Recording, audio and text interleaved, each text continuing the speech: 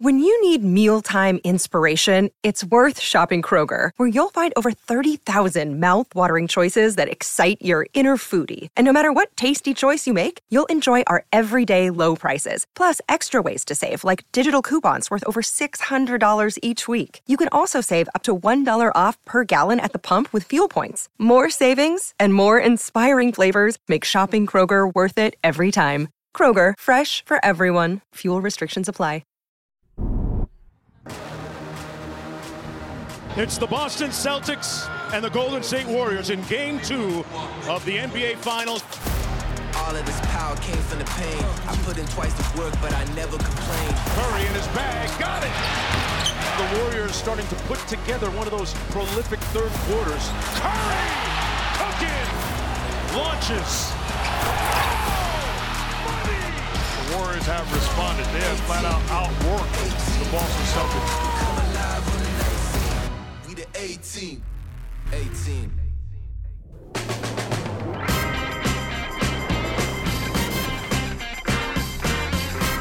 He's Jalen Rose. I'm David Jacoby. We are Jalen and Jacoby. What is it that we do?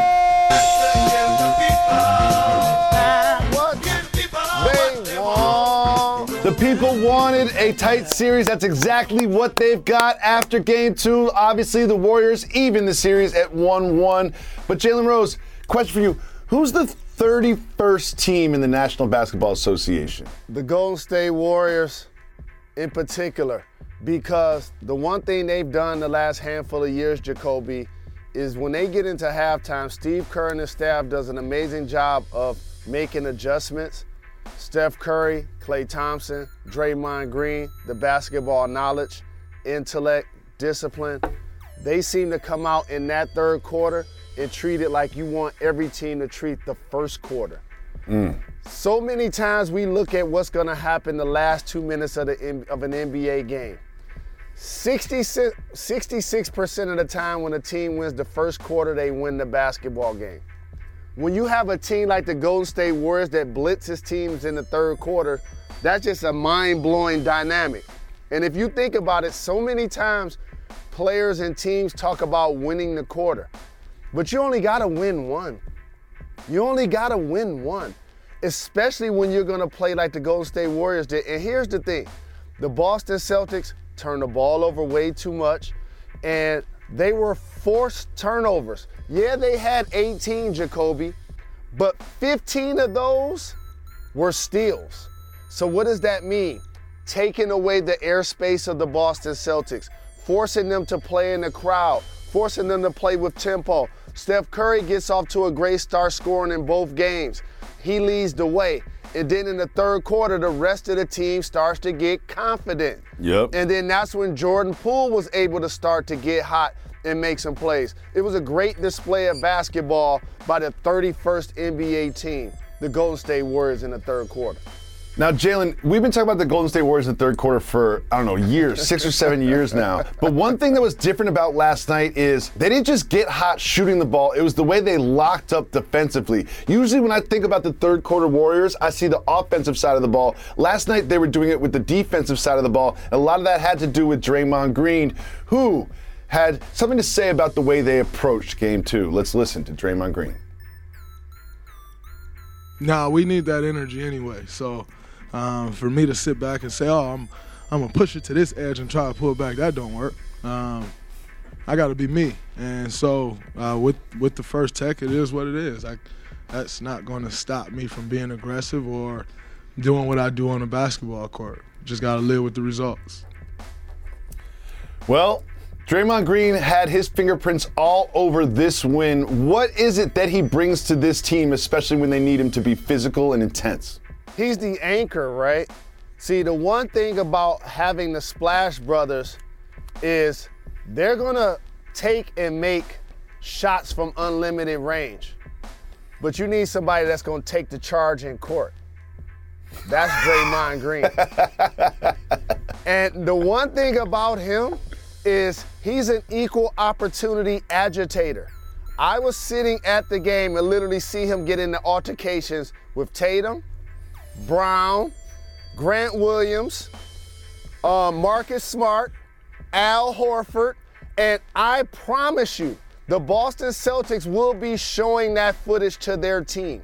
And what they're going to say to their squad is, y'all let Draymond punk us. And after the first game, let's talk about the dynamic that changed overall. Al Horford ate Draymond Green's lunch in the fourth quarter in game one. He made 6 threes, he made a baseline jumper, he got a couple of offensive rebounds, and he made Draymond Green virtually, he dominated Draymond Green. And so if you're Draymond, what do you do in the second game? Don't take 12 shots and miss 10 of them. Keep your shots down, keep your energy high, keep your defensive tenacity where it should be, because he's a replaceable player on their team. Yes, the Splash Brothers are obviously irreplaceable, but who up front can do what Draymond does? It was good to see Looney get a couple of baskets. It was great to see Gary Payton II return. Beliza gave him some good minutes up front, but Draymond Green was the person who was agitating, being the aggressor, being the defender, being the leader, being the toughness of the Golden State Warriors. And that guy was a catalyst for them tying the series. You forgot one more Celtic that Draymond Green got into it with last night. Ime Udoka. At one point they were going to commercial and Draymond was talking to the head coach of the Celtics. You really felt like from the very, very jump ball that Draymond Green decided that he was going to bring the energy and the physicality that this team did not have in game one. And it led not just to a win, but it led to them really locking up the high-powered Celtics offense. You mentioned it earlier, they had 18 turnovers, and that turned into so many of the Warriors' points. What do they have to do to avoid this? See, all turnovers are not created equal. And you know, I've watched too much, played too much basketball, and it's an obvious difference. That's why I don't love stats. I use them as a tool, not the toolbox. Because sometimes if you look and see a team had 18 turnovers, I mean, that could be a turnover where they're throwing the ball in the stands, where you still have to go against a set D.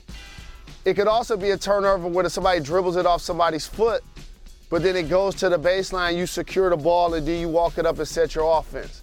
When you're stealing the ball, now all of a sudden you're in transition quick, because that's something you can't anticipate.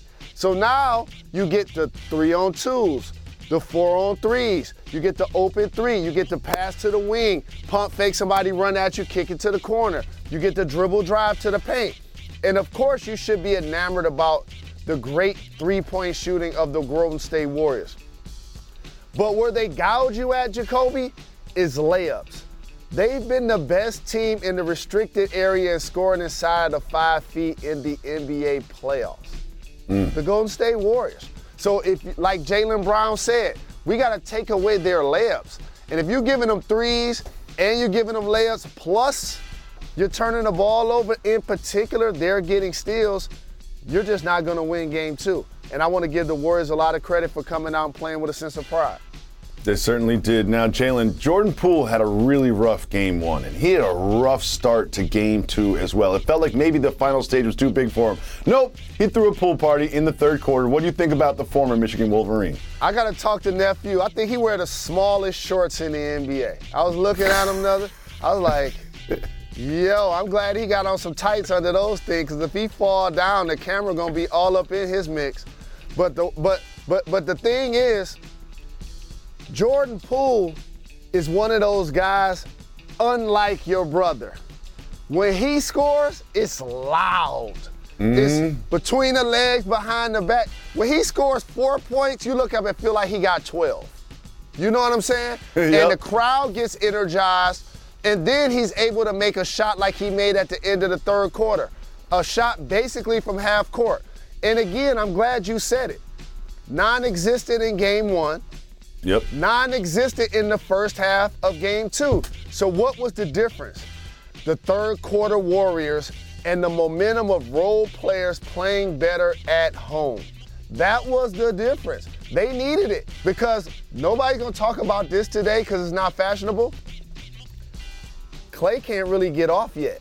We'll be discussing that. Okay, and so for a guy like Poole that can get his shots off the dribble in a different way than Steph Curry, it energizes and opens up the offense and gives them that secondary score.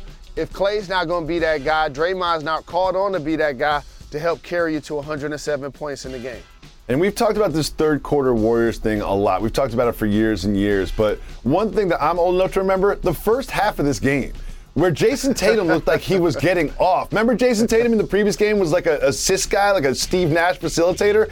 In the first quarter of this one, Jason Tatum was kind of getting whatever he wanted. He was hitting threes, looking good. Brown was looking good. But then the second half, they couldn't find the same production. What do you think about the difference between the first half Tatum and Brown and the second half Tatum and Brown? The Warriors and Steph Curry have a splash brother.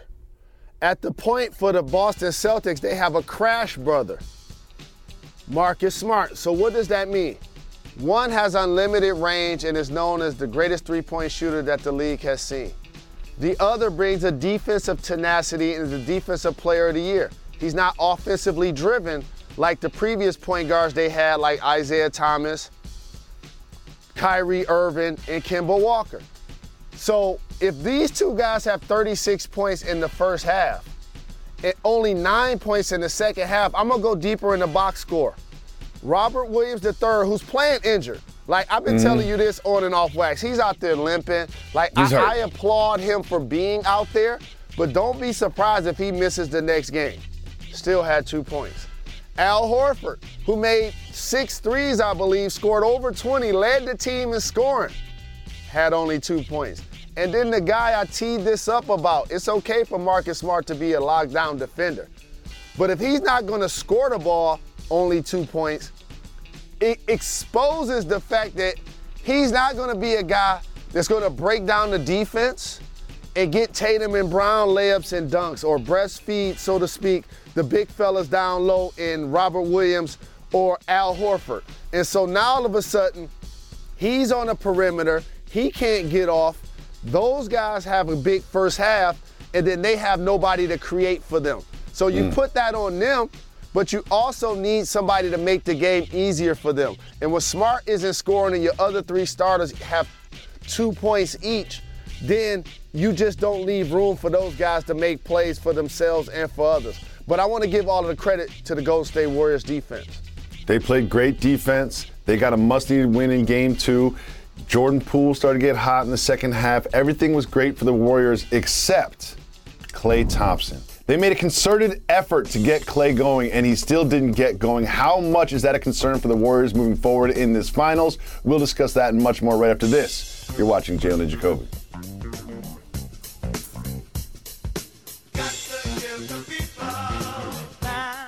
Another day is here, and you're ready for it. What to wear? Check. Breakfast, lunch, and dinner? Check. Planning for what's next and how to save for it? That's where Bank of America can help. For your financial to-dos, Bank of America has experts ready to help get you closer to your goals. Get started at one of our local financial centers or 24/7 in our mobile banking app. Find a location near you at bankofamerica.com/talktous. What would you like the power to do? Mobile banking requires downloading the app and is only available for select devices. Message and data rates may apply. Bank of America N.A., member FDIC.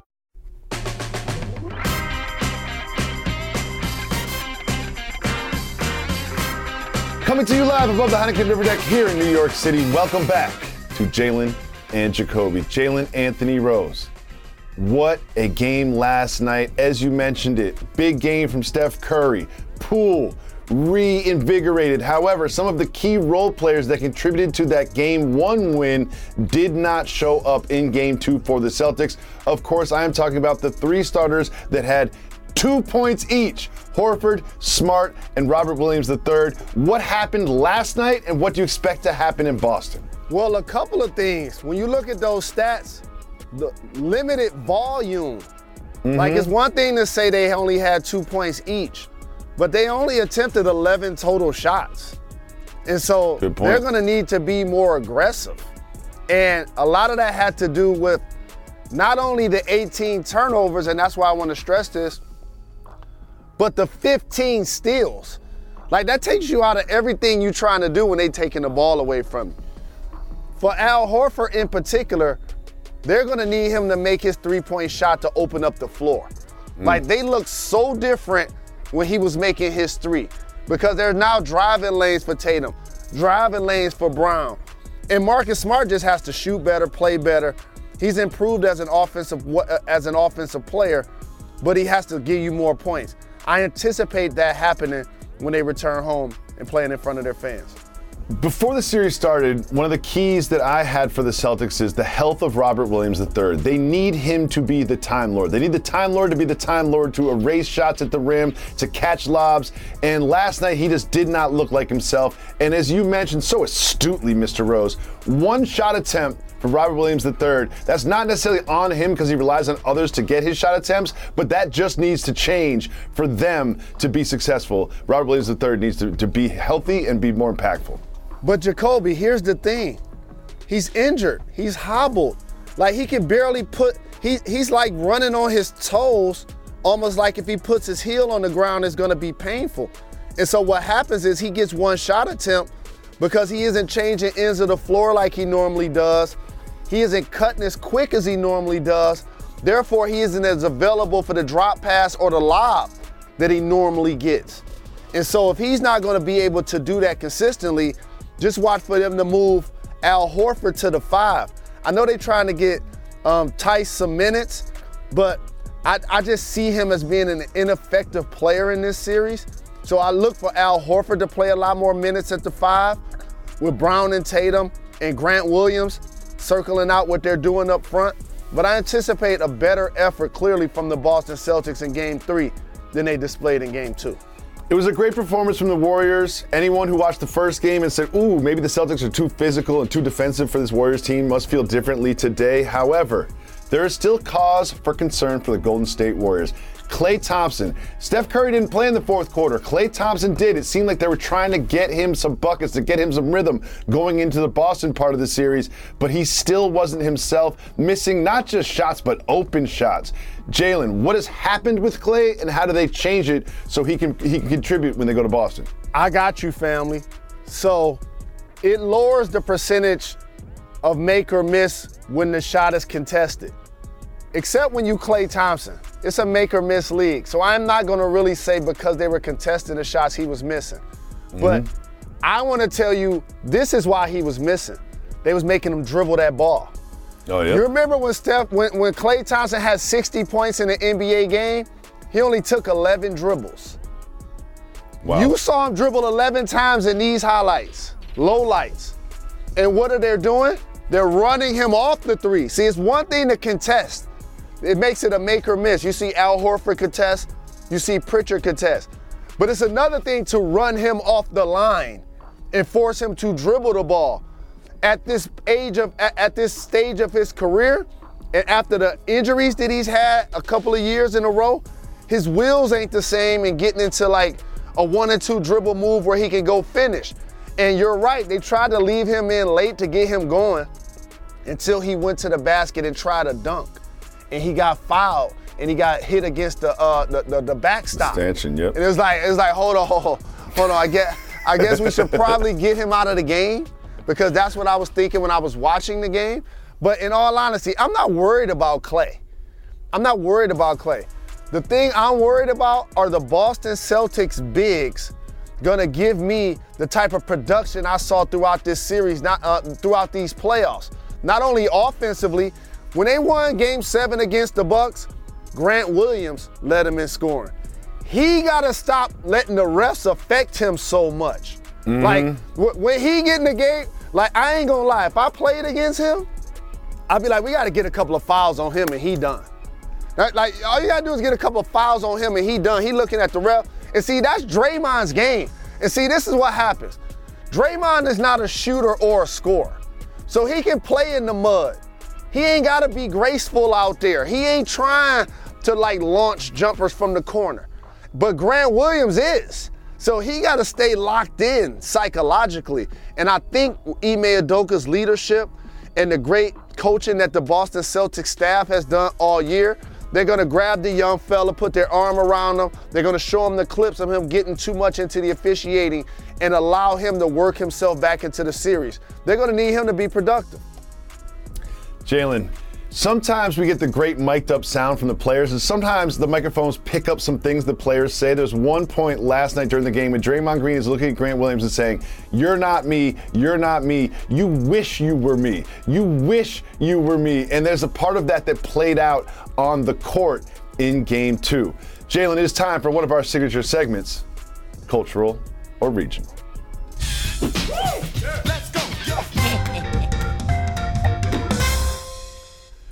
Now, I'm going to be honest, there's not too much debate about whether this one is cultural or regional, but we had to show you the video. Every year they have the cheese rolling contest somewhere in the United Kingdom. Get your people, man. Get your people, man. We laugh at the Get your people, white man. people falling down. Get your Jalen people, hates man. to fall. That's one thing I love about this is Jalen has an anti-falling stance. So Correct. This is just not for you. Is this cultural or regional?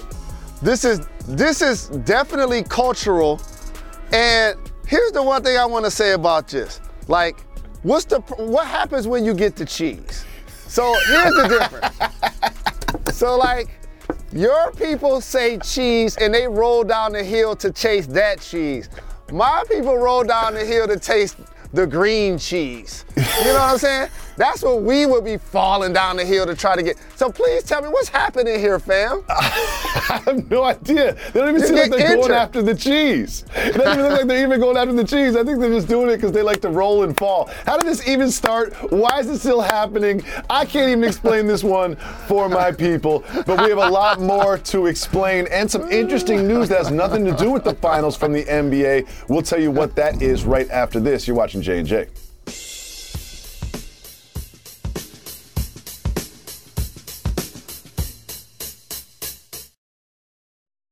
Someone's taking a 2-1 lead in the finals on Wednesday night.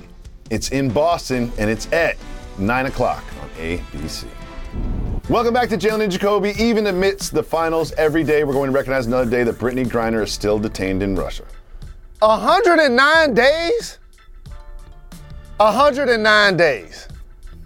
Like, something needs to happen. You can help. You can go to we wish her a speedy, safe return wearbg.org. to the United States. Please sign the petition at wearebg.org. There is a lot of focus on the finals, but there's also some interesting information coming out of Utah. Quinn Snyder is no longer going to be the head coach of the Jazz, but Donovan Mitchell, according to Woj, is, quote, unsettled, unnerved, and wondering what it means for the franchise's future. Jalen Anthony Rose, what do you think this means for the future of Donovan Mitchell and the Jazz? See, I want to tell everybody a dirty secret. You can eliminate the Quinn Snyder part of that, and Donovan Mitchell's feelings probably would be exactly the same. You see what I mean? Like, I want to make sure that people don't pair these. Look at the fact that Donovan Mitchell is a terrific young talent and Utah has not met expectations. And we already talked about breaking up Donovan Mitchell and Rudy Gobert. Stay tuned and check us out tomorrow. Grant Hill will be joining the show, the Hall of Famer.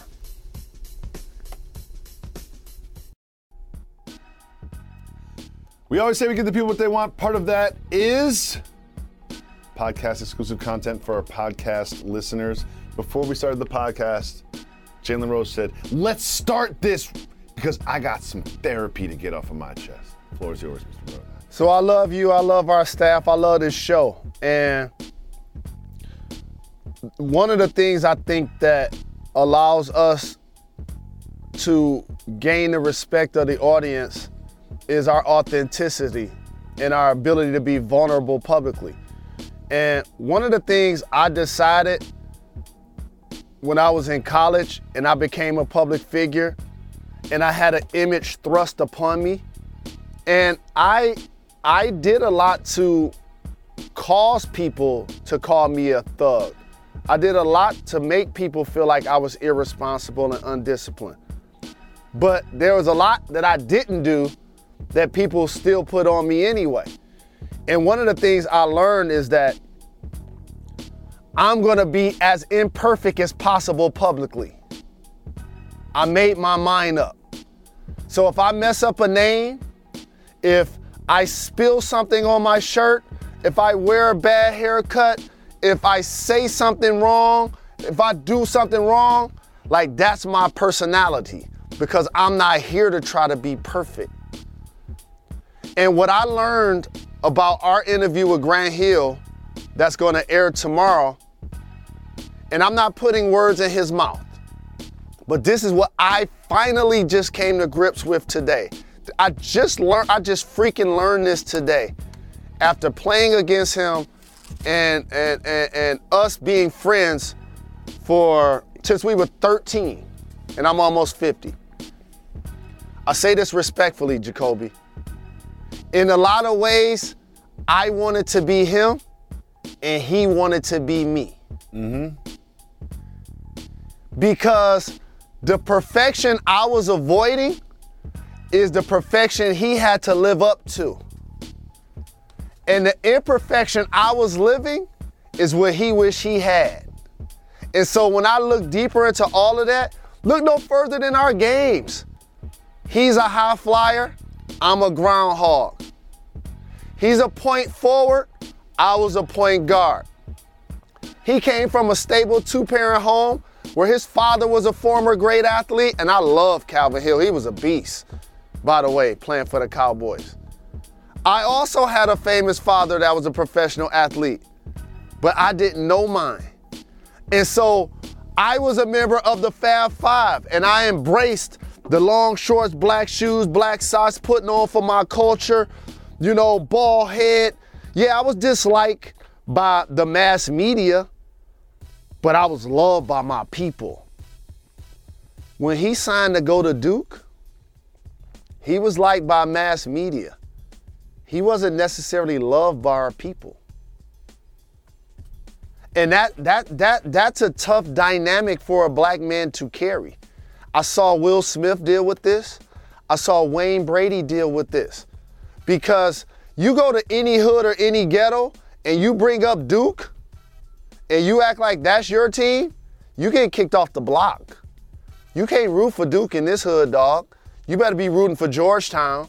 You better be rooting for UNLV. You better be rooting for Fab Five at Michigan. We don't want to see you rooting for Duke. You know why? Because Duke represented in a lot of ways what the establishment loved and what the establishment felt was perfect.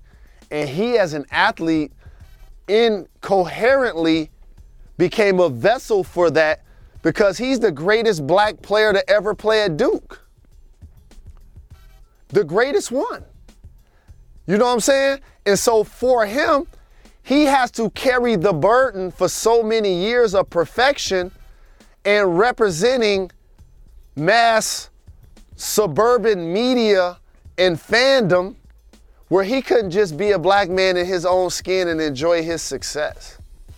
And then he gets drafted by my hometown team. Now just that he gets drafted by my hometown team. And I remember coming to play them. And I truly remember thinking, I'm getting 80 tickets to this game. I'm barely getting minutes. And I'll never forget this, Jacoby. I was not looking forward to that game. Because at that point in my life, you want everything to be perfect. So it's like, if I'm gonna come home and I'm gonna get 80 tickets, I gotta be playing 35 minutes. I gotta be playing 35 minutes. And as the season started to progress, and I believe this was my rookie year. Like 3 games before that, we had like an injury. I forgot who got hurt. And and Larry Brown, and I say this word because it was accurate, was forced to play me. Like there's a period of time where he's bringing people out of the stands to play ahead of me.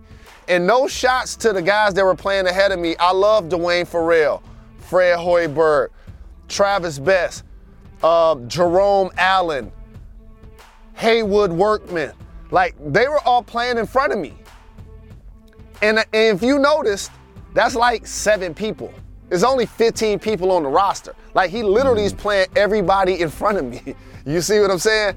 And I remember thinking, I don't want to go to Detroit and play against Grant Hill, and I'm over here getting DMPs. And we had an injury like 3 days. I'm gonna go back and look this up. I believe we had an injury like 3 games before we played them. And I played a lot against Atlanta. I think Atlanta we played before Detroit. And I had like 20 against the Hawks. So I was like, when we go play the Pistons, I know I'm going to play. That game, I was 1 rebound from a triple-double. I think I had like 20 points, like 12 assists, and you know I don't rebound. I had like 9 rebounds, 8 rebounds. That was my best game of my rookie year. And I remember thinking, I got a chance to be just as good as Grant Hill.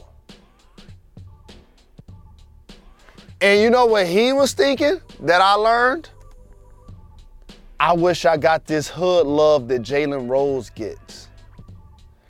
There's a movie, what's it called? Face Off. Mm-hmm. John Travolta. You can name them both? I'd be shocked if you could name both of these actors. It's John Travolta and Nicolas Cage. Yeah! Attaboy. There's no black people in that movie. Right.